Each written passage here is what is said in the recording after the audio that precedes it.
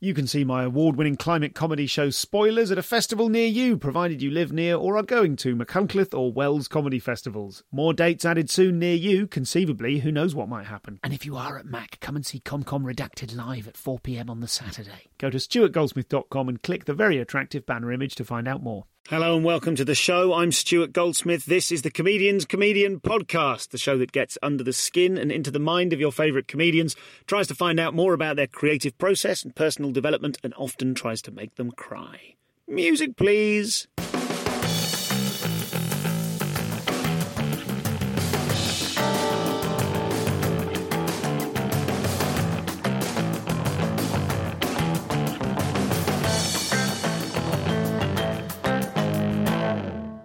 I'm really enjoying cueing in the music. This is a thing. Shall I keep doing this? No, it's probably annoying. Well, welcome. Today I'm talking to Garrett Millerick, and this is a live episode, not from the Edinburgh Festival, but in slightly less usual circumstances. This is coming to you live and direct from the Barn Theatre in Welwyn Garden City, which is a lovely amateur dramatics theatre that is owned by the Amateur Dramatics Society there. Garrett is a fantastic comic. He had a brilliant Edinburgh show this year, Sunflower, and really started to feel something happening this year at Edinburgh, as we will go on to discuss. Now, Garrett has a theatrical background, so I thought he was the perfect person to talk to this audience, who are quite unlike the regular live audience for the Comedian's Comedian Podcast. This is a bunch of lovely older people who are into amateur dramatics, and so you might hear me explain rather more along the way in terms of in-jokes and casual references to various British gigs and gig circuits in order to not leave everybody behind. So it's an unusual one, but a fun one. Garrett's show this year had an enormous emotional impact and a really painful and yet satisfying emotional core to it, whilst also being very, very funny. So I hope you're going to enjoy finding out more about that as we talk to Mr. Garrett Millerick. Garrett, let's, I warned you we might start with this, but we've just seen you perform half an hour or so of your set. Some of it was from your recent Edinburgh show, Sunflower. Some of it was older material, the sort of club material. I know that you made a set of decisions just before walking on stage here, given the context of the gig. So let's start by talking a little bit about that. I was going to do, because this is my second gig back since the Edinburgh Festival, so I've been for 2.5 weeks just watching television and doing a bit of DIY. So I was going to treat you all to the first half hour of my Edinburgh Fringe set, and then walked in the room and then saw it was kind of this weird pub sort of vibe, and it was far much more of a gig than a nerd fest than I thought it was going to be. So I decided I'll go Saturday night on this and do it as a gig, you know. Yes, and how did you enjoy it? How was it for you? I had a whale of a time. Did you all enjoy yourselves? Cool. Well, let's make the next hour as comfortable as we possibly can, Stu. So, look, you're someone who, at the most recent Edinburgh Festival, only a month ago now, you did a show called Sunflower, and I remember running into you halfway through the festival when I came along to see that show, and you said to me, you felt like something's happening this year.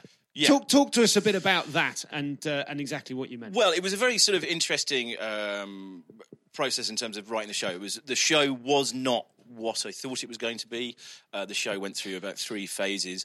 I started writing a show at the beginning of the year, and I set myself the challenge of doing 55 minutes of stand-up, of straight gag stand-up, which I'd done in 2015 and really enjoyed. And I love story shows, and I love themed shows. But I decided, okay, well, I've done 2 of those in a row. I'm going to go back and do like no props, no anything, just bang, bang, 55. So I started working on that. And then in April of this year, myself and my wife became pregnant, rather my wife became pregnant. And so that kind of changed my outlook on what I was writing and various viewpoints and things. And I started to kind of then start writing a different show. And neither of those things up to that point in sort of April, May had really kind of coalesced into what would be a show, but they were both kind of in that format of joke. And then unfortunately, we lost the baby. We had a miscarriage. So I just took a period of time off comedy, and I wasn't thinking about Edinburgh. I wasn't thinking about what we were doing. And just kind of put it aside. And then I started back up on one evening. I took the notebook out after Sarah had gone back to work, and I just started gigging again.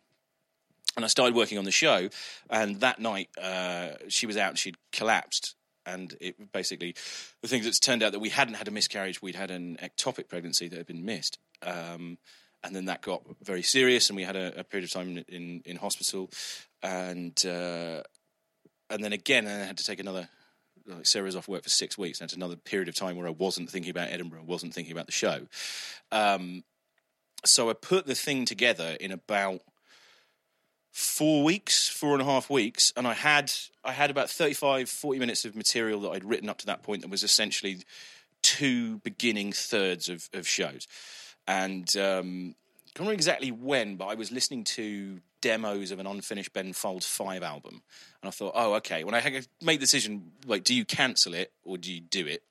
And I thought, okay, well, I can present the 40 minutes I had as sort of a demo of an unfinished album, and then do the back end of the show about how I couldn't finish that show. So that was just a basic idea. It ended up being a more cohesive piece of work than I thought it was going to be. When I started, I thought it was really going to be 3 chunks, but it ended up having a flow to it. But that was kind of how that came about. And then I did a preview of that. The first preview I did was on the 10th of July. And it was mainly friends who knew the story. So we got up to sort of a point, and then when I told the story of what had happened, that was... they all knew the story. And then everyone was being kind of very supportive and giving me notes and things. And I kind of felt at that point... There were a couple of comedians there who said, you've really got something there that could be great. And then the next 5 previews were really average. and then I had basically about 6 days to go till Edinburgh, and this thing's kind of weighing down on my... I was like, oh, if I take the worst thing that's ever happened to my family and turn it into a really average show, having said publicly that I'm going to try and hit that target... What a horrible month it's going to be. And then, it sort of ended up, I had a preview at the Harrison in King's Cross, which is a place I'd done a lot of shows, where it all just clicked about 3 days before Edinburgh. And that was a relief. And then on the first day of Edinburgh, I was very lucky. I had a reviewer in on the first day who wrote a very nice review of it. And from that, everything just kind of fell into line. Because as you know yourself, like a lot of this can come down to luck. But I was very lucky, having had sort of like 4 or 5 months of being very unlucky, and then had this thing of being very lucky in that initial 2-3 day period. But I think as well there was something about the show which was very strong, which was the tension between the fact that the show was called Sunflower. Yeah. It was initially you were challenging yourself to present an upbeat show. Yeah. And we saw you struggle with that concept. If you had decided... Yeah. Well, it makes me think 2 things. One, if you decided that it was going to be a really difficult, emotional show, and then that happened, that would have turned into a different sort of... Yeah, well, it was one of those things of, necessity is the mother of invention. I think if I'd had sort of 8 months, 10 months to do it, I wouldn't have done that show. And it literally came down to, you got to cancel it or do that. That was it. Or kind of like try to come together like a best of. So, yeah, that idea of being, trying to do... So I called it Sunflower after my favourite Beach Boys album, just because... Why not? Just call it. There's a Patrick Marber thing when he was saying about writing Closer. When he'd written the play, he didn't have a title for it. So he went, I'll just call it after my favourite album by my favourite band, which is Joy Division's Closer.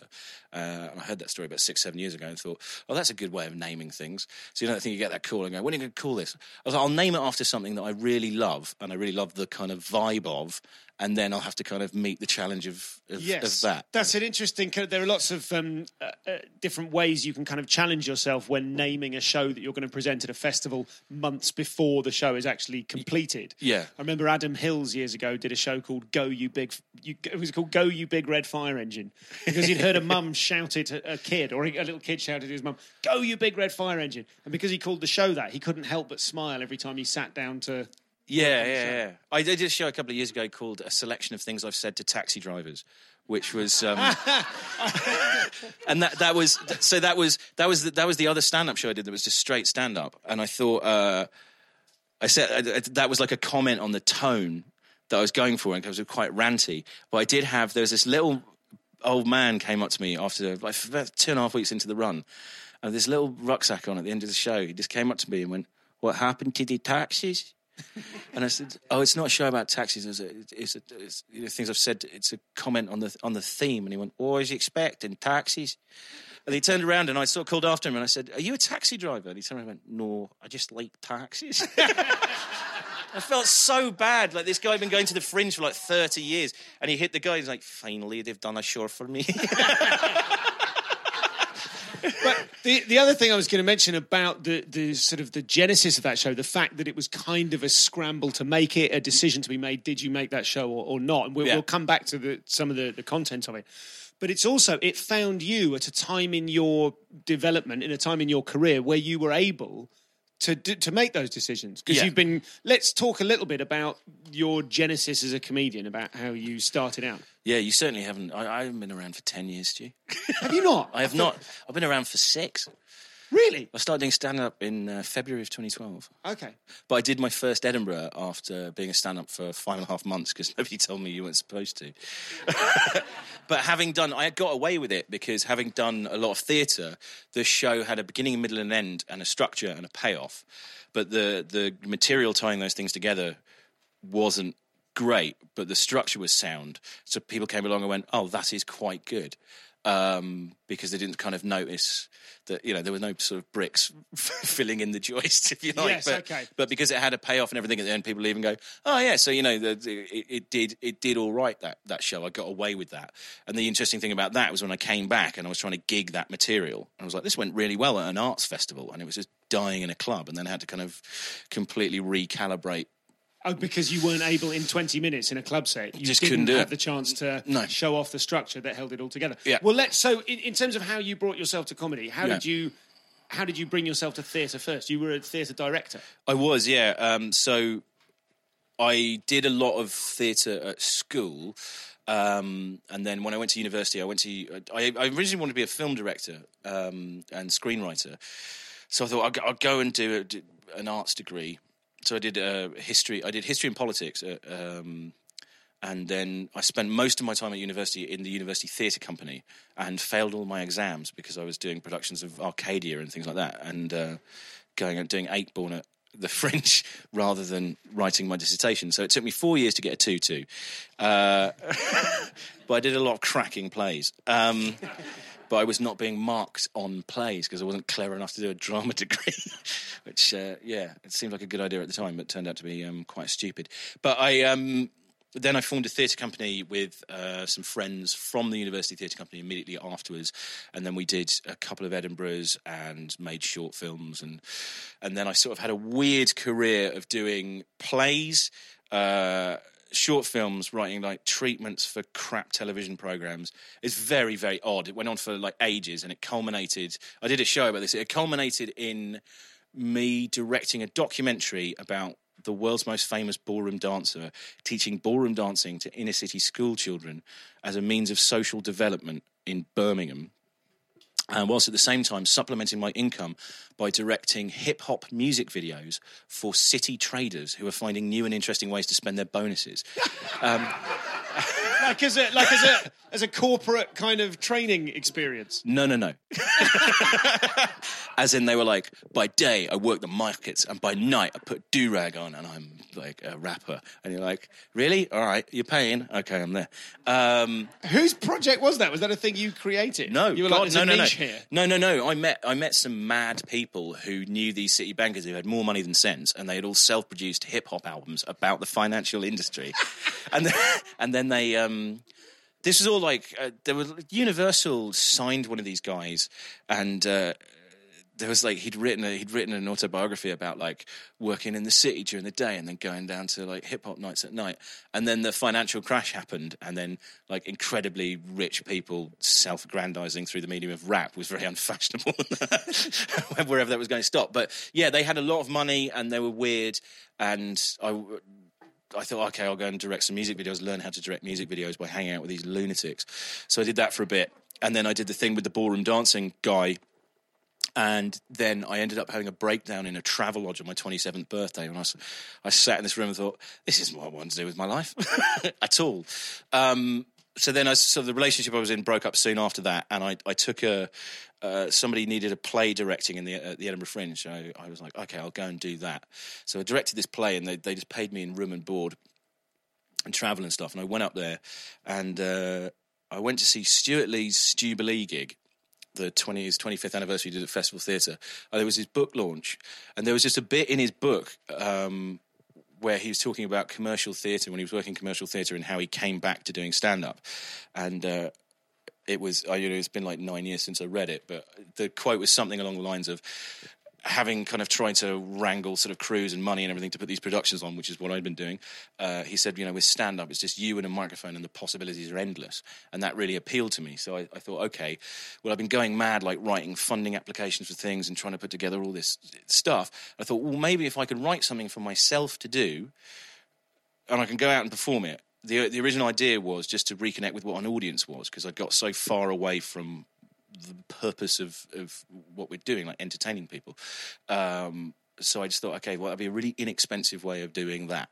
So I called a friend of mine from university and said I'd booked 2 nights at the Hen and Chickens, and we formed a double act, and they just wrote an hour and then did it in 6 weeks, and then did it after that. So that was, in 2010. A stand-up double act or a sketch double act? No, a sketch double act. It was a bit kind of theatre, a bit storytelling-y. We had we sort of did a third each. A third as a double act and a third sort of solo each. So I did some character stuff and she did some character storytelling stuff, and then we did some sketches together. Was it good? It was very promising. No, I think there were bits of it that were pretty good. But it wasn't stand-up. It was very much more kind of it was comedy, but it was more in the theatre end of it. It wasn't stand-up. It took me a while to get to there, because I'd done some... In the middle of doing all the theatre stuff, I accidentally was in the worst sketch show that's ever been at the Edinburgh Fringe in 2009, which I think is one of those... I didn't really ever do the open mic circuit, but in those 4 weeks, I paid all of my dues. These guys who I met when I was directing a play the year before, they asked me to help them do some writing on a sketch show that they were working on, that they then decided for sort of cost purposes they wanted to be in. And there was 3 guys who couldn't perform. And then they wangled me into doing it as well.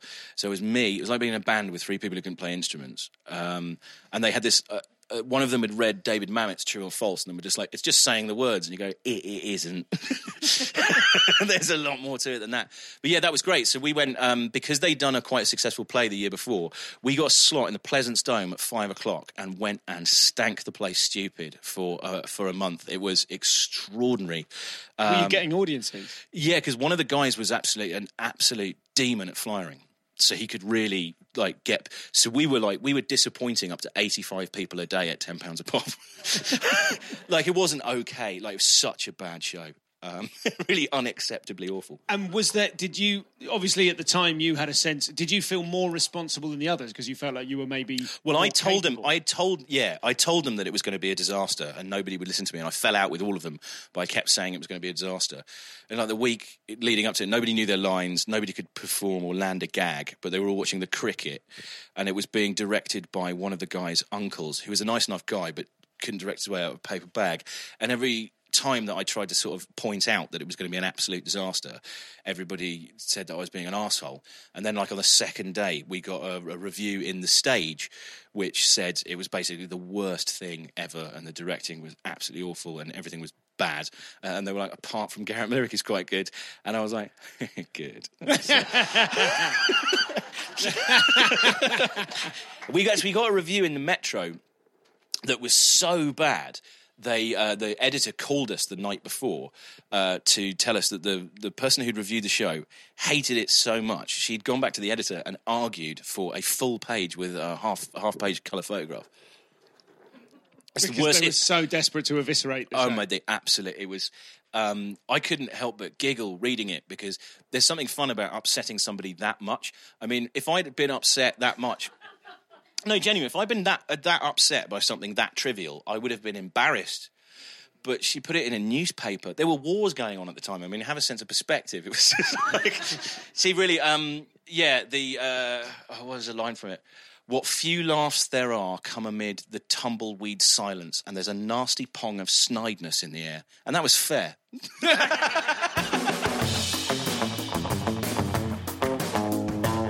So this is Garrett. The first thing to mention is that he is going to be at the Soho Theatre with Sunflower in February 12th to the 16th, February 2019, obviously. Otherwise, I would be referring something far too far in the past or future. February the 12th to the 16th.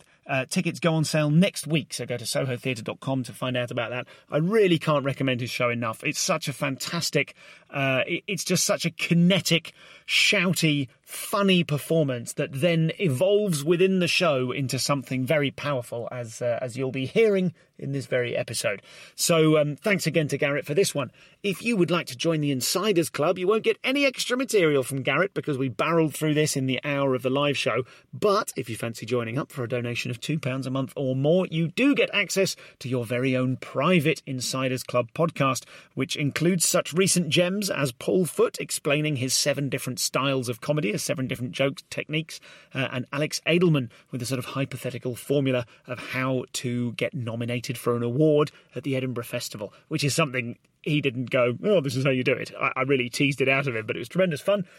Loads of stuff on the private podcast, 40 episodes we're up to, with all the extra content from previous and all future episodes of this main podcast, as well as the chance to pitch to interview me about the subject of your choice, and comedy critique, in which we descend like super nerd vultures upon material sent in by other members of the Insiders community to pick apart the bones of their material and hopefully give them feedback, which I curate on various episodes. Also, of course, the redacted live show from this year's Secret Welsh Festival. Plenty more stuff to come. I'm constantly thinking of extra things to put on there. And the price may go up in future because I'm trying to streamline the whole system and I'm spending so long on it. I'm really going to try and make it cook. So now is an excellent time to join for £2 a month or even more if you fancy. That said, other things to talk about now. I'll give you a scaffolding update in the post-amble, but it'll be mercifully brief, don't panic. I would like to mention that my own tour has just gone on sale. The tour End Of, which is the show I took to Edinburgh this year, which was very pleasingly called A Comedy Masterclass by no less esteemed a publication than The List. That is on sale now. It's a mini tour because I'm having another baby in the 3 short weeks, and I personally am having the baby. My wife's going to be there to hold my hand, but it's mostly me doing the hard yards. We are taking receipt of a little girl, and I'm very, very excited about it and a little bit scared. But what that means is next year I'm not going to be doing Edinburgh, I think. But I'm going to be doing a mini tour in spring of 2019. They're mostly dates within 2 hours of the south of the UK. That we're going to release more dates that are going to be an autumn tour in 2019 later. So thank you to the numerous people who've already been in touch to go, what? You're not coming to specifically Huddersfield? And so on. I'm doing my best to get around about the place as much as I can, but the first half of the tour is in the south. If you are anywhere south of Birmingham, then maybe I'm somewhere near you. There's some old favourites in there, Reading, Oxford, and more besides. And there's some newer places like Falmouth. Who's been to Falmouth? Well, I have once for a gig. I'm quite looking forward to going and checking it out. Plymouth, I think, is on the list as well. Go to comedianscomedian.com/tour to find out all about those. You can join the mailing list there as well if you'd like. Email me info@comedianscomedian.com and indeed tweet me at ComComPod. And you can look at the Instagram feed, but it's mostly pictures of me being bitten by mosquitoes. So that is all of that for now. Thank you for listening, sharing, retweeting the show and keying it into people's car doors. Don't do that.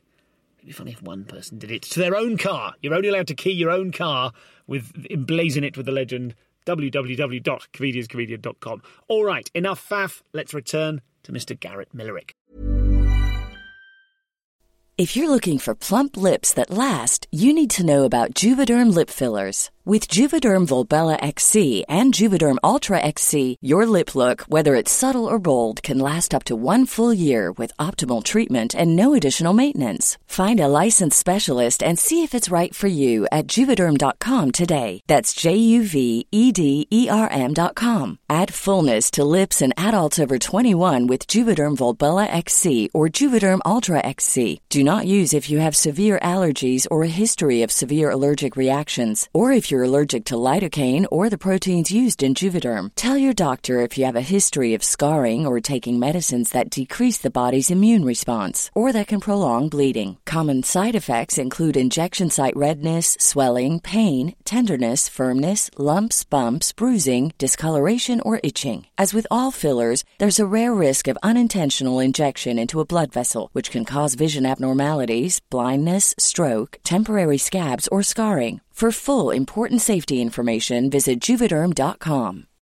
When you need mealtime inspiration, it's worth shopping Kroger, where you'll find over 30,000 mouth-watering choices that excite your inner foodie. And no matter what tasty choice you make, you'll enjoy our everyday low prices, plus extra ways to save, like digital coupons worth over $600 each week. You can also save up to $1 off per gallon at the pump with fuel points. More savings and more inspiring flavors make shopping Kroger worth it every time. Kroger, fresh for everyone. Fuel restrictions apply.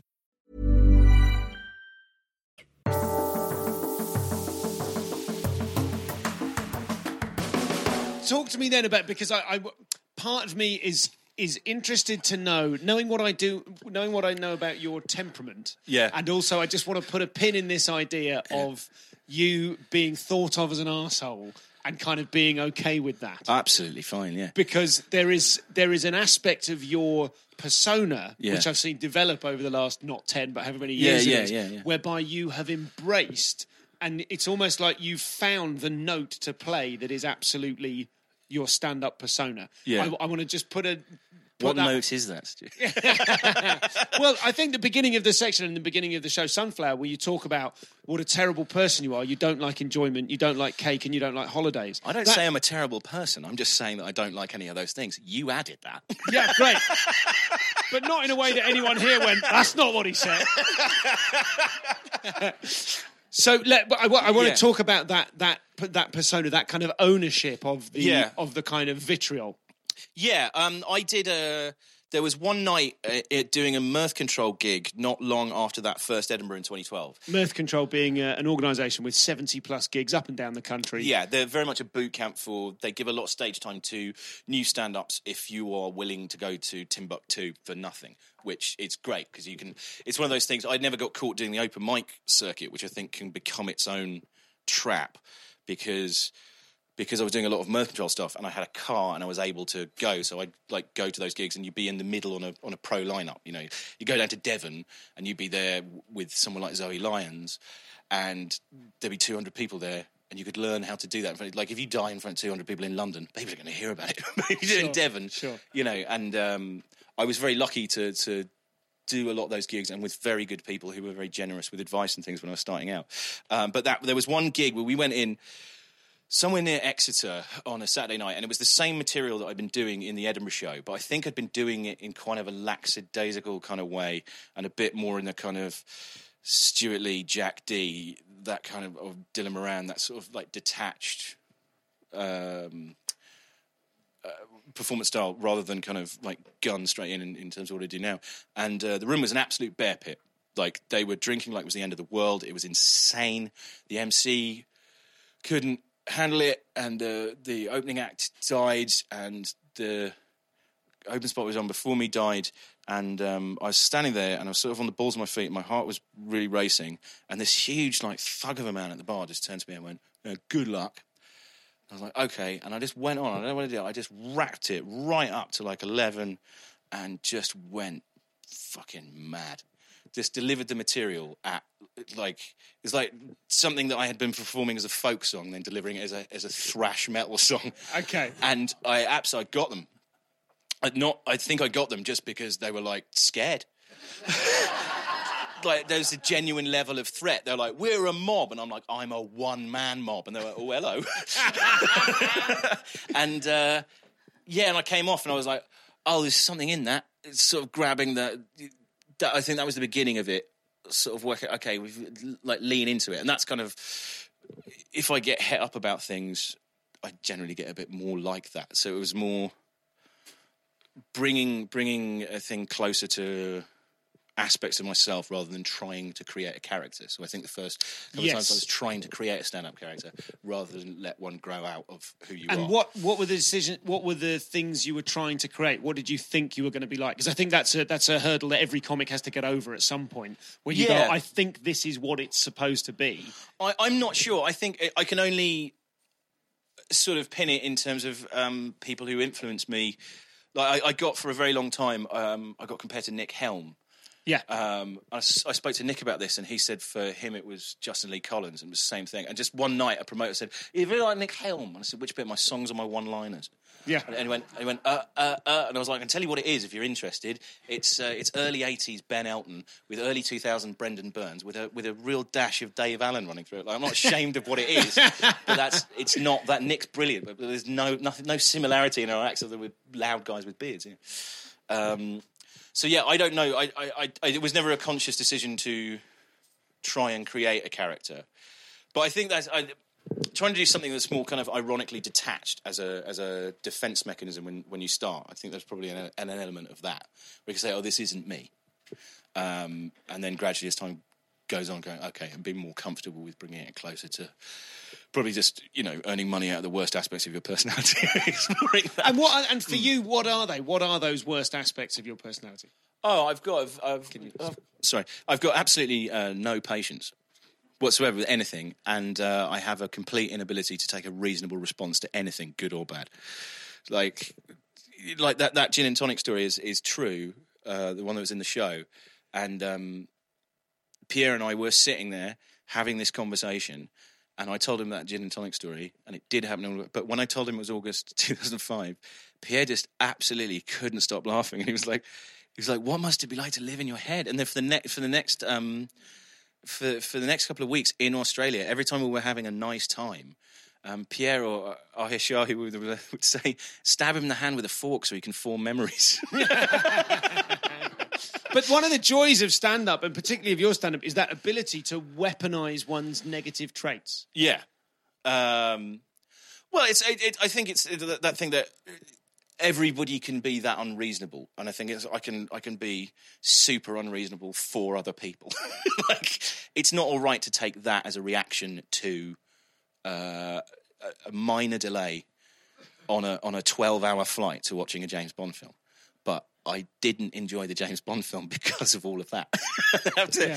So I can come and share that with people. There's a line in Charlie Brooker's website, TV Go Home, from back in the day when he was doing that, where he describes the band Limp Bizkit as a bunch of 30-year-old Americans throwing a tantrum on your behalf. Yeah. And there is some element of stand-up whereby you get to do something, you get to live an experience on behalf of the audience. Yeah. I don't, because I don't have a proper job. And I mean, that's one of the great things about stand-up. I can be unreasonable or in a bad mood for a lot longer than perhaps I would have to if I had to spend time with people during the day, which I don't. So when you say those, in terms of those influences, when you say it was Dave Allen, Brendan Burns, and Ben Elton. Ben Elton. So Ben Elton, Very Live 88 was the first stand-up I ever heard. My mum bought it for me because I was a big Blackadder fan. My mum bought it for me for one Christmas, and I just had a single cassette, so whatever that was, like a 40-minute edit of his 88 tour show, and I just wore that thing down to the plastic on the tape. And then from then, bought a lot more Ben Elton stuff, got really into Ben Elton. Actually, the first play I ever directed was a Ben Elton play from... I'm just a huge Ben Elton fan. I think it's brilliant. But that was a real... I didn't know anything about stand-up as an art form, really. And then my parents were really into Dave Allen, so I got introduced to that quite early on. And then out there, Eddie Izzard was very, very big when I was at school. So I think... And then I used to go to... There was a guy who I lived with in the first year of university called Philip Goodeve Docker, who unfortunately passed away a couple of years ago doing a charity walk across the Arctic. But I lived with him at university, and his brother worked for Jongleurs. So this is back in 2002, and could get us free tickets on a Thursday night. So he started on Thursday nights getting us a table at Jongleurs for free.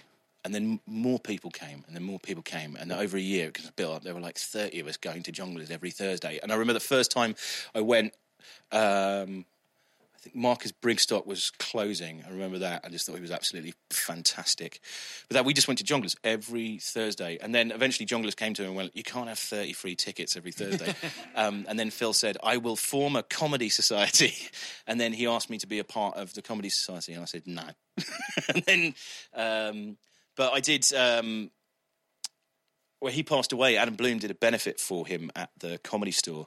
And that was the first time I played the Comedy Store. Somebody from university called Adam and said, oh, there's somebody on the circuit now. And I was very new, but I had done the gong. And passed the gong. And they said it would be cool if that part of Phil's sort of career when he started would be represented in that way. So Adam called me up and asked me to do it. And I was like, yeah, okay. And then I went along and on a bill with Jason Manford, Matt Lucas, Adam emceeing, and it was just doing open mics at the time. They go out, and that was phenomenal. It was really good. How did you go on the night? Great, really good. But it was one of those. I was only 5 minutes, and I remember standing in the dressing room and I was absolutely shitting myself. And I said, "You got any advice?" And Jared Christmas looked at me and went, "Yeah, this is the best stage in the world for performing comedy on. So you walk out there, everybody in the room is going to assume you have a right to be there. So just act like you do." And then Matt Lucas put a flat cap on and went, "I'm going to have to watch you." But yeah, it was really nice. But then I went back to perform the Comedy Store, and I thought it was going to be like that again, and it wasn't. And then about a year later, I was talking to Adam, and he said, "No, in my entire career, I've only had a couple of nights like that, and that was one of them." It was like there was an energy in that room for Phil that night, which was kind of cool. So talk to me about your writing process, how you started off when you were first doing the open mic circuit. Mm-hmm. Was it as rant-based as it is now? And it was story-based. It all started story-based stuff, so very kind of long story stuff. Because that was what I'm a lot more comfortable in long form because of theatre and things than I was in short form. So I actually, in like the first year, I'd write kind of long overarching stories. So I think my first show was kind of 3 stories. That's really unusual, isn't it, for a newer act?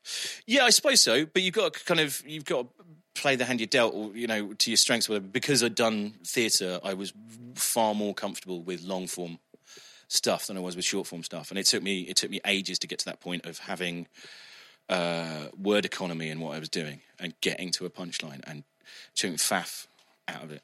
I went to see when I couldn't get it to work after that show, the material I was gigging. I went to see Jill Edwards do a session. Someone recommended I would go down and see her as a writing coach, and for 2 hours she absolutely ripped me to bits. But she went through and she was just basically looking at these long form things I was doing. She was like, "You're a great performer. I can't teach you to be very comfortable on stage, but what you're doing here is you have an idea, you go bang, and you get a laugh off that, and then you run it into the floor until there's no more laughter, and then you have another little, and then you run it into the floor." And she was like, "You need to go bang and up and bang and up." And she just absolutely ripped me to bits for 2 hours.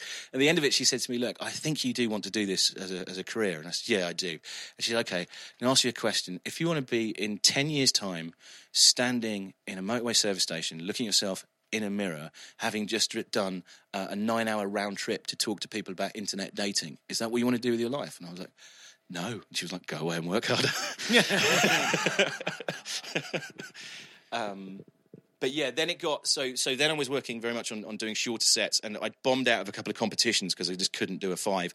And then I sat down and I watched a lot of 5s on YouTube and was like, okay. And I sat down and set myself this challenge of writing, applying your analytical theatre as a director, going, okay, what's that? Bang, bang, bang. Okay, how does that work? And okay, and do you remember now what sort of things were you thinking? Like, if people are listening to this who are in the process of writing or working, the competition 5 that I did that was fairly bulletproof. I never won anything. I came second in most of the competitions, and my friend said to me, "I'm really glad you didn't win anything." I said, "Oh, thanks, mate." And he was like, "There's nothing about your stage persona that sits comfortably with winner." He was like, "Second is perfect." It's just because then you could get some glory but still be angry. Yeah. I had the rosettes on the poster the next year. It was like second is what consistently the second best new comedian in Britain. But yeah, I did a set. It was basically lots of people doing things about teenagers at the time. So I flipped that on his head, and I just came out. So I worked out in a 5-minute set. You had to come out at 200 miles an hour and just hit it. So we went with this statement. I think old people should fuck off. Just come on and go, right, bang, from there. And I go, okay, that is so. Sorry, for the benefit of the listener, the Yeah. average age of this room is about 25. Yeah.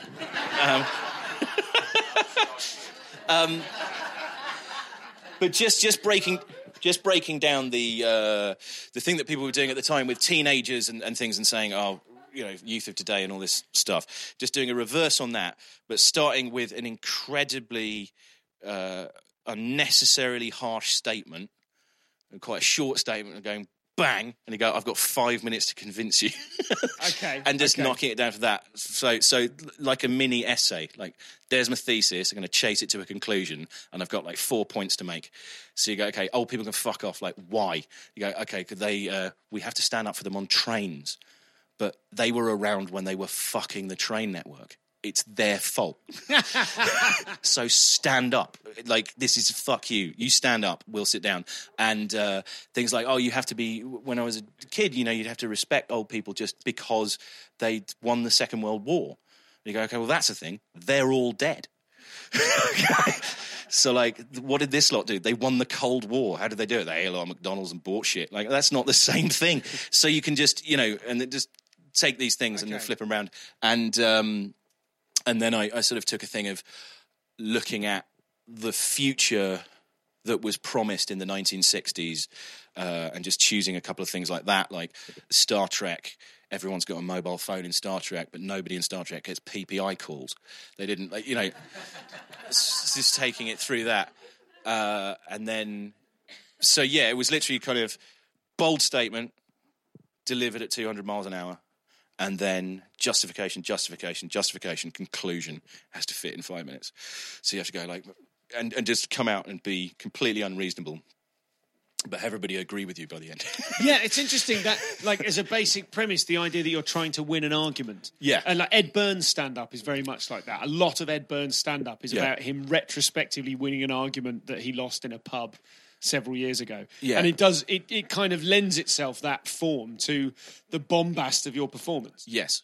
But that thing for a 5, then you come out and you go, I remember then someone saying it in a 20 when I do the old people thing, that 5 at the beginning of a 20, and somebody saying to me, well, that's a beginner's set. You need to move away from that. It's like, because you come out at 200 miles an hour and you go, I've got to prove myself. And they're like, you need to get to a point where you prove yourself with how you walk to the mic stand. Yeah. And you'll find in longer sets, if you start at 200 miles an hour, there is nowhere for you to go, which is fine in 5 minutes, because you come out, you kick it up in the air, and then you're running. But in a 20, you want to do interesting things and go places, so you can't start at 200 miles an hour. So that was an interesting lesson to learn, the difference between doing a 5 minute and then doing a 20. And how much control over what you do you feel that you have? How much are you making decisions and sticking to them, and like over long term? And how much are you reacting to what you're given? Do you know what I mean? Like, I find sometimes in my own stand-up, I kind of make a decision, I'm going to try and do this sort of thing. Yeah. Early days, certainly. And then I'd get on stage and go, oh, that plan's gone out the window. I'll just dive in here. Yeah, well, I find when I write pages and pages of things that I think are brilliant, and then I'll have a throwaway line about something in the middle, and it's always the line that turns into the routine, because I'll go out and realise I just need to warm the brain up to write all this crud. Yeah. And then when I take it on stage, the audience go, no.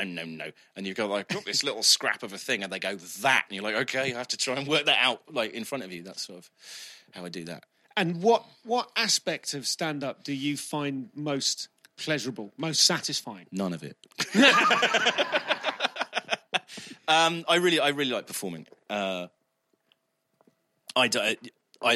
like working things. There's that excitement that you get off when a new bit works, when an audience will tell you that a throwaway idea or a fraction of a sentence or a thing that you didn't even view as a slip road is going to lead you into this fucking great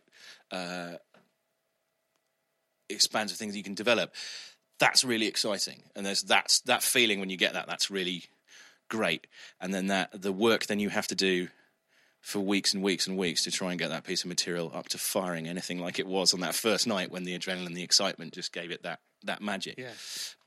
That bit, I really like that bit. You like the discovery or on stage? The work on the discovery? No, the discovery on stage. Yeah. And do you find the work on the discovery a pain? Not a pain, but it's very difficult. It's very challenging, and that bit. you get to those points where you go, will this ever work again? But yeah, I like that bit. I like that bit where I go out and walk the dog with a dictaphone in and just listening over and over and over to differences in inflections in your vocal, or what the audience are doing and what the cadence of things are, and trying to work that down forensically so it's kind of bulletproof. I do like that bit, but I don't find it as exciting as finding the new bit. And what aspects of your real self are in your persona? We've talked about that energy. Is there something? Well, no, I'm very lazy off stage. But is there something about anger? Yeah. I think very much when I was younger, and certainly before I did stand-up, I was very, very, very angry. Very angry all the time. Everything, the time of day. But for why? Do you have a sense absolutely no. I think it's Celtic blood, Catholic upbringing, the weather. Just I'm just quite a natural malcontent. And is that were your parents like that? I know I've heard the material that you've done about your dad and his kind of bluntness. I'm very much I'm kind of a that portrayal of my dad is not necessarily fair. There's elements of the mobile phone thing is absolutely true.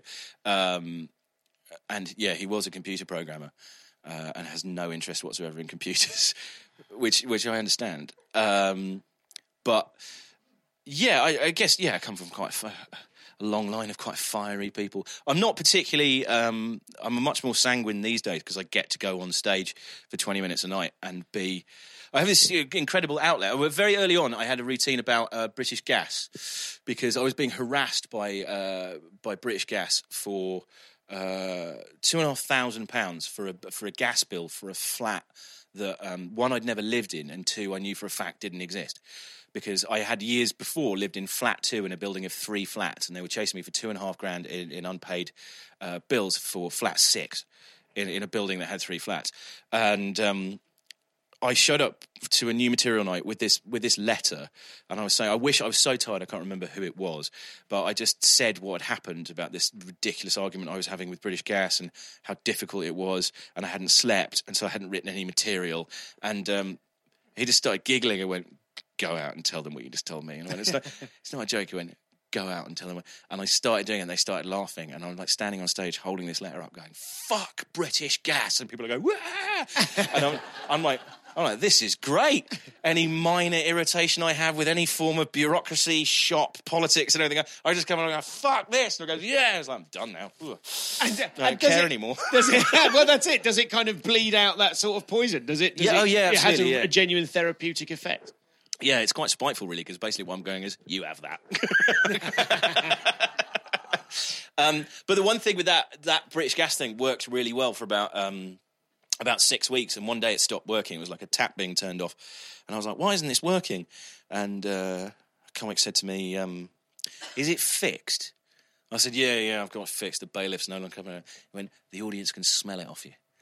And he went, they can tell you're contriving the anger. Yeah. He said when it was original and it was genuine, you were a desperate person brandishing a letter from a bailiff for a thing, and that's really funny. But someone pretending to be stressed about something is not funny. So talk to me about that in the paradigm of theatre, where you would, if not performing it yourself, you would kind of direct people to experience and kind of undergo those real emotions. Because I feel like I know exactly what you mean. I've done bits that don't feel true anymore.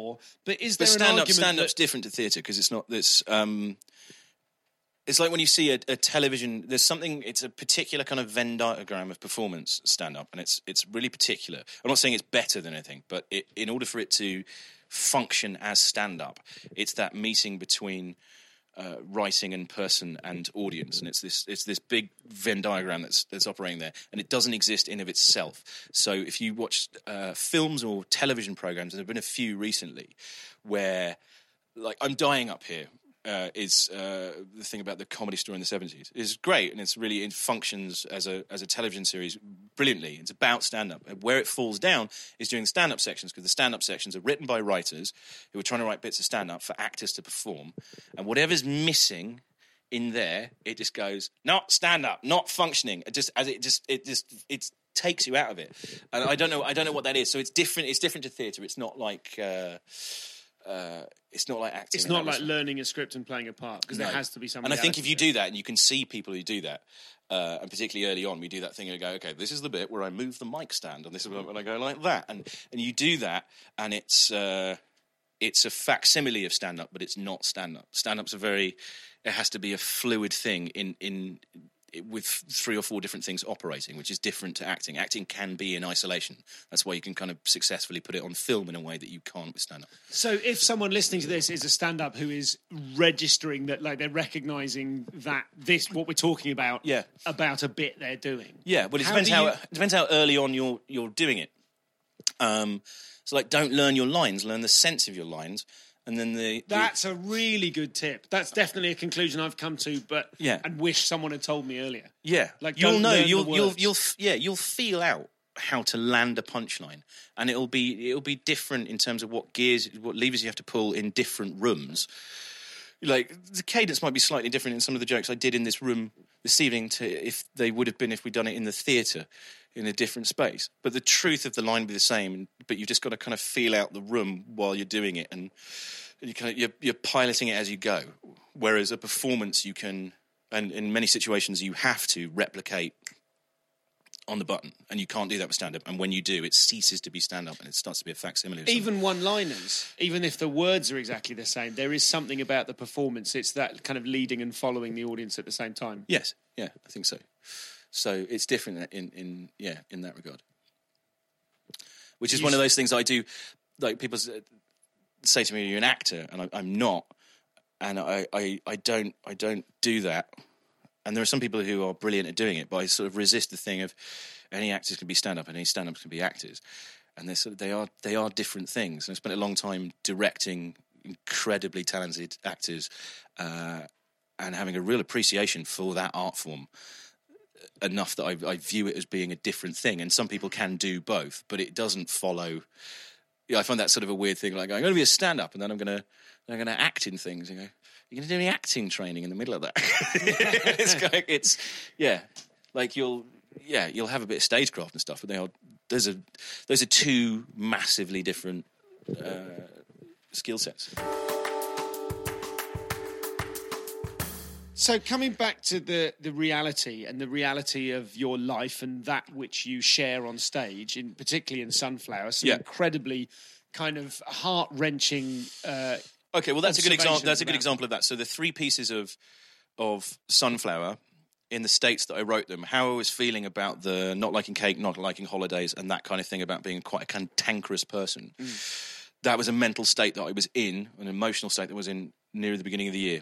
And then in the middle section, when we're talking about the pregnancy and my feelings about how I was going to deal with being a father, that's a different emotional state. And then taking myself back to how we were when we were in the hospital. And the main point of the show was that it was humour that was pulling us through that situation. Those were 3 different states in the show that, in addition to what I was just saying there about stand-up being fluid and everything, I had to kind of find a way to honestly be in those places at those 3 stages in the show, or it would not ring true, if you like. So you had to... That was one of the things I kind of wanted. Even if you knew what the story was, I did want it to be something of a surprise when the incident hijacks the show, because I wanted you to be invested in where I was at that time. Yeah. So you're doing what we're expecting to hear, a show about becoming a dad. Yeah. Because it's material about worries about becoming a dad. Yeah, absolutely. Yeah. So that was a challenge with this show, to try and work out, to balance those things of going... I mean, Rohan Akara said to me when I started working the show, it was like, well, it's going to take everything that you've learned being a stand-up, and it's going to take everything that you learned doing theatre and film to pull this off. Like, every single... And I think that was true in the end. It was, that really was a culmination of sort of 15 years' work, that show. And you actually say in the show, one of the elements, like, there is one single element of your home life, your relationship with your wife, that she won't allow you to talk about on stage. I think that's really fascinating, given how kind of heart on your sleeve the show is. Yeah, it was our wedding, so I'd written some. I did actually have some material before I was married. Material very early on about I had a failed engagement. a couple of years ago. So I had some really good stuff about weddings and my dislike. Sorry, of that's them. just such a comedian thing to say. I had a failed engagement. Yeah. So I had some really good stuff about weddings. Yeah. There. Yeah, just going, that was very painful at the time. Let's just chuck it up there. But yeah, it was about how it was around the time that they were legalising gay marriage, and just saying about that when I broke up with my fiancée, I had to come up to my family as an arsehole and go, there isn't a parade for that. So I had this stuff, and then there were several things that were kind of funny about our wedding, and all weddings really. And I started writing some material about that, and I was running it past Sarah, and Sarah's my first audience for things, and she's usually very good at giving feedback and things. And she just stared at me as I was running through the stuff, and then just said, "Not our wedding day." I said, "What?" She said, "Not our wedding day. Every aspect of our lives gets mined for the entertainment of strangers. Just leave me one fucking day." And I was like, "Fair enough."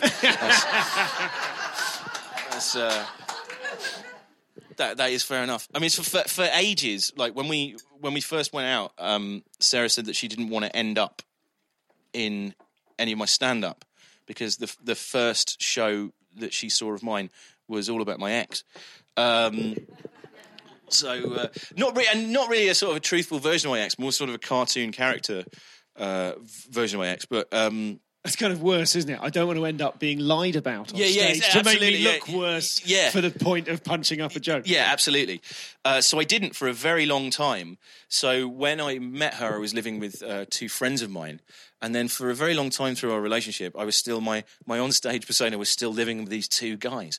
And then one day she was like, I think a friend of hers had said to her, "Why does he pretend to be single on stage?" And she brought that to me. I was like, "Because you asked me to." And she was like, "Okay, maybe you can now mention that I exist." So I was like, fine. So then for ages, I had this really weird line in my material, pre-permission to talk about that and post-permission to talk about that, which led to once at...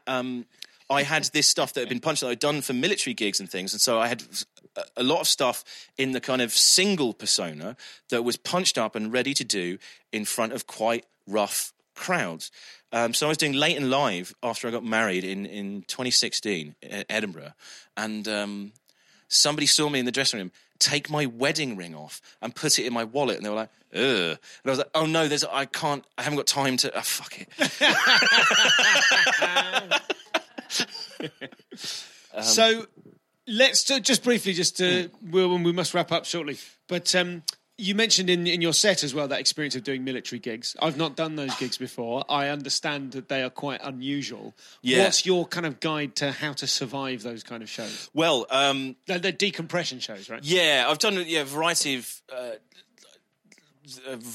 them over a couple of years, and they're great because you go out to Cyprus and it's very sunny and the broadband is absolutely woeful, so you can get quite a lot of work done. And then go out and you do these gigs in the evening, and actually they're quite varied. So if you have, you'll have troops coming in who've just straight off a plane, and you'll be emceeing a gig, and they'll be like, "Oh, they've been in transport for 30 hours." You're like, "Okay, well, no crowd work then." And then you'll have them, they're like an hour from going home, and they're all sort of demob happy and crackers.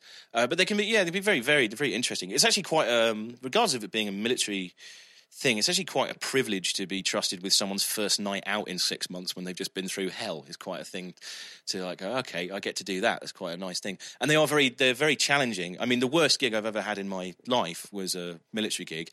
I'll set the scene. Walk in, there are 1,000 UN peacekeeping troops watching an Arsenal game in the mess, and comedy is set up in another room. Myself and Math Brown and Ben Heathcote, who's the musician on the tour, we all said, well, we're not in a hurry. So we went backstage in the dressing room and cracked a couple of cans of beer, and we're sat in there having a chat, and this guy comes in and goes, "You're all set down and ready for the comedy now, lads." We said, what's happened to the Arsenal game? He goes, "The RQSM's gone in and turned the television off and ordered them into the comedy." And I said, "Okay, it gets worse." And then the guy said,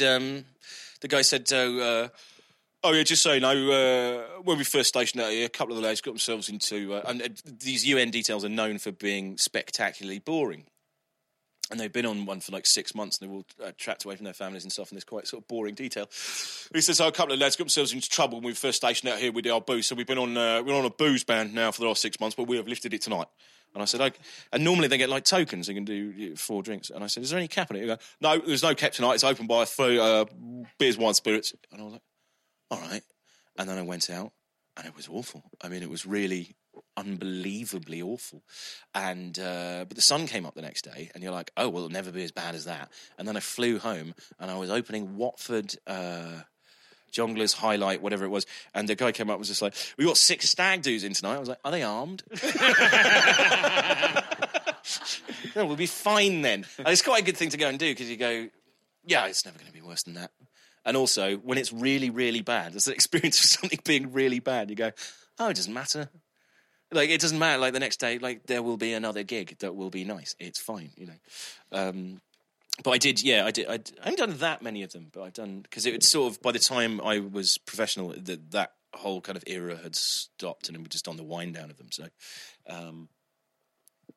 I've done a few of them over a few years. But I generally subscribe to that thing as you should do as many different types of gigs to as many different people as possible. So, yeah, chuck that in. Also, I performed to 2,000 Madness fans at Butlins. That also wasn't expected. Did someone woo that? How unexpected in the Barn Theatre. And to wrap up, yeah. What do you want from comedy? What's your goal within it? Because I think most people, I won't be prescriptive. What do you want from comedy, and how has it changed? How has your goal changed, if it has? Well, I started, as I say, when I got into comedy, all I wanted was to reconnect with an audience. So when the first time I went out and I did that first character gig and people laughed, I was like, oh, okay, if I can do this, I won't go mad and I won't be depressed. Because I'd been writing all these things and trying to get them made and getting some things made and things failing and stuff, and it was driving me mad. And I think it's possibly because you just got further and further and further away from an audience. So I thought, if I have a mechanism where I can go, because what we like, stand-up, theatre, film, music, they're all just different toolkits for entertaining people. And I think the more that you can get in the room with the people that you're supposed to be entertaining and remember what that is, that's important. So that was the only goal I had when I started, and then it kind of went from there. But like now I'm relatively ambitious. I'd like to do more. I'd like to be able to kind of tour under my own name and things. But I pay my mortgage telling jokes. I'm married. I'm happy. I've got a nice little life, and there are other things I want to do within stand-up, but not very far away from the track of, not like, oh, I'd like to, be Ricky Gervais or something like that. I don't think I would. It looks stressful. But yeah, just I'd like to be able to play slightly bigger venues. I'd like to be able to tour under my own name, do a bit of telly, get a new kitchen. We need some carpets in the living room, a bit more money, be fine. But like beyond that, I haven't got any sort of because it's good, isn't it? Just even on the basis of it, you have to kind of look at it and go, it's quite a nice way to live your life. And there's not a. I remember for ages when I went round with doing the theatre stuff and the film stuff and things, it used to drive me mad, this kind of like ambition. And I think I got that out of my system because that didn't work. None of that worked, and I ended up very angry and frustrated. And that was quite a good lesson in. I worked out fairly early in comedy that nothing's ever going to be okay, but as long as you're okay with everything not being okay, you can be, that works. Are you happy? No. Could you imagine a professional disaster if I was? It's really my shtick, Ladies and gentlemen, please join me in thanking Mr. Garrett Millerick. Thank you very much. Thank you.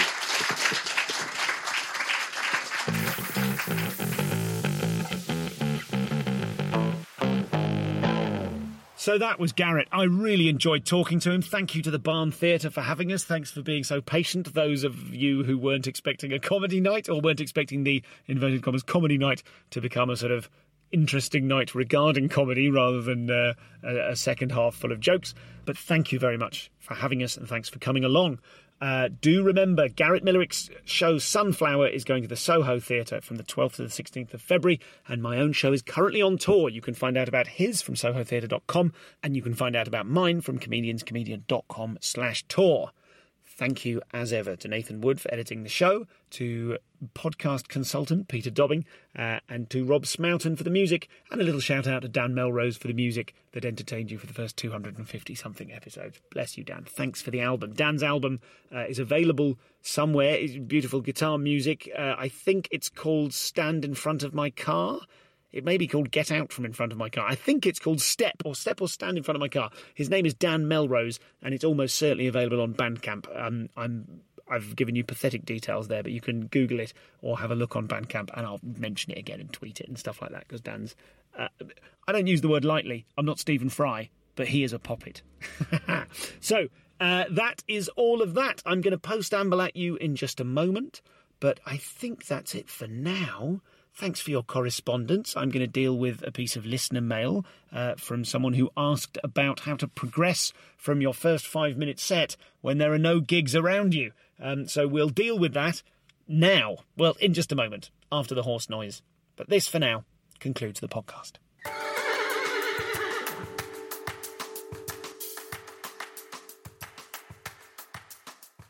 So, a couple of bits of quizness. I'm going to perform at the Bearcat tonight in Twickenham, which is a club that I really love playing at, and I've not had it in the diary for ages. I think it was in a while ago and I had to pull, possibly for some baby-related reason. But I'm back and I can't wait. The lineup's spectacular. I'm on last and it's one of those kind of, oh, God, I've got to follow some really, really good people.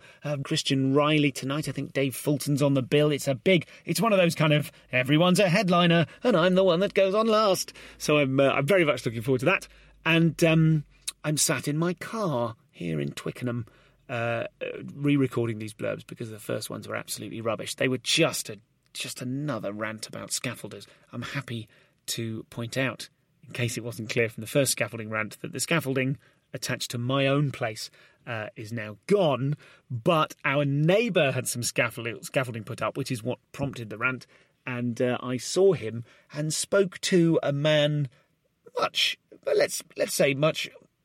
more bearded than myself, much more masculine, a little bit older, and he is our next door neighbour. He had one level of scaffolding put on his window, which is kind of nuts because you'd imagine, just use a ladder. But I couldn't help from burbling to this person who is much more experienced in life than I, much more manly, much more knowledgeable about building work, I'm sure. I couldn't help from going, I see you've got some scaffolding, just make sure that you don't pay them until they've taken it down. Okay, bye. And he dealt with that charmingly and very politely. But I see now that I saw yesterday that his scaffolding has gone. So either he did do that and held the cash over them as a means of get the stuff out of here, or he's just so kind of musky that he was able to get them to bin it off. So this is not entirely the post-amble for today. I wanted to deal with an email that I got from a listener who shall remain nameless because I don't like to assume it's fine, particularly if people are asking for help. You don't like to go, well, Joe Bloggs doesn't know what he's doing, however, implicitly. But a listener wrote to me to say, in as many words, I don't have it in front of me now, but they basically said, I'm doing 5s, I've been going a year and a half, I'm really enjoying it. I've been trying lots of different permutations of me and my voice and what my act is. I haven't settled on the thing yet, and I'm not getting enough stage time, and I live somewhere where it's a 50 quid round trip to a cost to get a 5-minute unpaid set. And I think a lot of people must be in versions of that situation. And I asked on the Comedian's Comedian podcast group, which you too can join, to try and get some kindred spirits from the ComCom Pod community to offer their thoughts. Now, I can't seem to find the post at the moment, but the upshot was almost every single person said, start your own gig. And there were some really helpful suggestions in there. So a person who sent me the email, please join the Facebook group. I will, I add everyone if they answer the proving you're not a spammer questions. So join in there and have a look. I will find that post. But basically almost everyone said, start your own gig, start your own gig, start your own gig. It's a great way to get stage time, to find out how people will start asking you for a gig, and you can find out how to and how not to approach people for a gig. Also, you might find that someone else has started their gig and you can do reciprocal swapsy stage time with them. Plus, you can get pros to do your own show, and you can learn from them. And it basically, I think, even if you're on, I don't know where this listener was writing from, even if you're on the Isle of Skye, turn that into a positive, Skye comedy, do it. But, you can find, I'm sure if you live where you live, there must be some other people there. And even if it's once a month, you could do that. Now, I don't give that suggestion lightly. I have never run my own regular gig, and it sounds like an effing nightmare administration-wise, but it's also a nightmare driving up and down the country. So maybe you could spend the time you'd have spent being bored in service stations and on motorways or in train stations, convert that time into administrating your own gig. And I hope that works out. That was our suggestion. Just while I'm on the subject of the Facebook group, just to let you know the sorts of things that are in there at the moment. Ben van der Velde is advertising. He's offering a comparing an improv for stand-up workshop in Banbury. Someone is gently chiding Ramesh Ranganathan for mentioning being vegan. Gary Delaney's posted a very young him in the New Comedy Awards final in 2002. Simon Munnery's on tour. Someone's talking about that. I've offered, if I get 50 shares of my tour announcement on Facebook, to upload a video of me singing the theme to Moana. And Elise Bramich is making a foray into the world of directing stand-up shows. She's posted in there to hawk her wares as a stand-up director. And I'm saying, this is a recent post from me, fucking hell, go and see Sam Campbell at Soho if you're in or near London. God, it was good. So that's the sort of people are sort of posting. That community is thriving very nicely. I'm very proud of the ComCom Facebook group. So if you're not already a member, please sign up. Thanks for your lovely comments and feedback regarding the Alice Fraser episode. Remember, you can go to alicecomedyfraser.com to get hold of the trilogy. Her downloads, I believe they're all available free.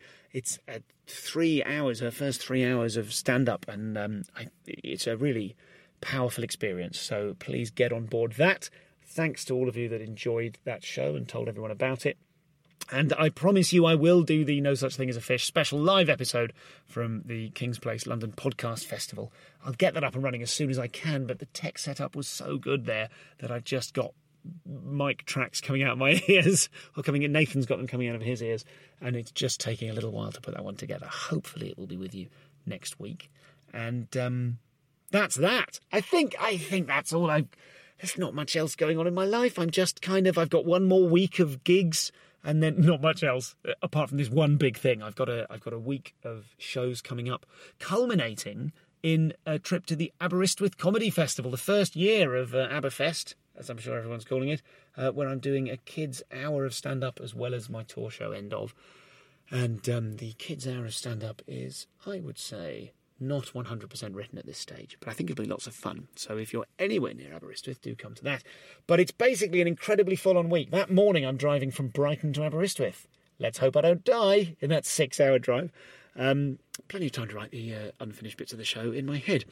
But the point being, that week gets done, and then it's pregnancy lockdown, and I commence to having a child. Now, I'm going to still be chucking out episodes, I think, every week. I hope every week, because I've got a load of sweet-ass content for you from the Edinburgh Festival. I must have 9 or 10 still in the can. There's some absolute belters coming up. So you can look forward to all of those, and the post-ambles will be increasingly tired, incoherent, and in various states of crisis. I hope also to be very loved up. So that's what's going on in my little piece of the world. Can I recommend you any other podcast at the moment? I'm still loving Board, Gore and Swords. I'm really hoping to turn people onto that. It's a Game of Thrones podcast that during the fallow non-Game of Thrones on telly times, which are more frequent than the times when it's on, they do a little strand called What You Should Be Watching, where they basically make fun of, they talk very amusingly and intelligently about a load of TV, lots of it American, most of it I haven't seen, and so it's just someone kind of reviewing a first episode of a particular show in a really fun way. So I'm spending a lot of time in the car with those lads. So do download Boars, Gore and Swords with Red Scott and Ivan Hernandez. They're very, very funny. They're really, really easy to spend time with. Right, this is rambling and falling apart, so I'm going to clear off. I wanted the Scummy Mummies, of course, the Dollop. What else is on the thing? Stay tuned with Preet. That's really good if you like your American politics, which is so much more interesting than British politics. The Infinite Monkey Cage, New Yorker politics show. Do you ever get the feeling I'm trying to sort of escape the situation in Britain? The Kurt Vonneguys, I've not caught up with that for a while. And at some point, there we go, Brian Gittins and Friends. That'll do me. Goodbye for now. And I'm going to go off and administrate a bit more and then gig. Speak to you soon.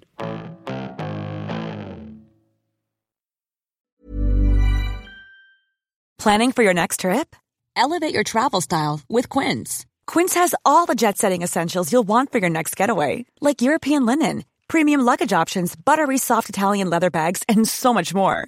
And is all priced at 50 to 80% less than similar brands. Plus, Quince only works with factories that use safe and ethical manufacturing practices. Pack your bags with high-quality essentials you'll be wearing for vacations to come with Quince. Go to quince.com/pack for free shipping and 365-day returns.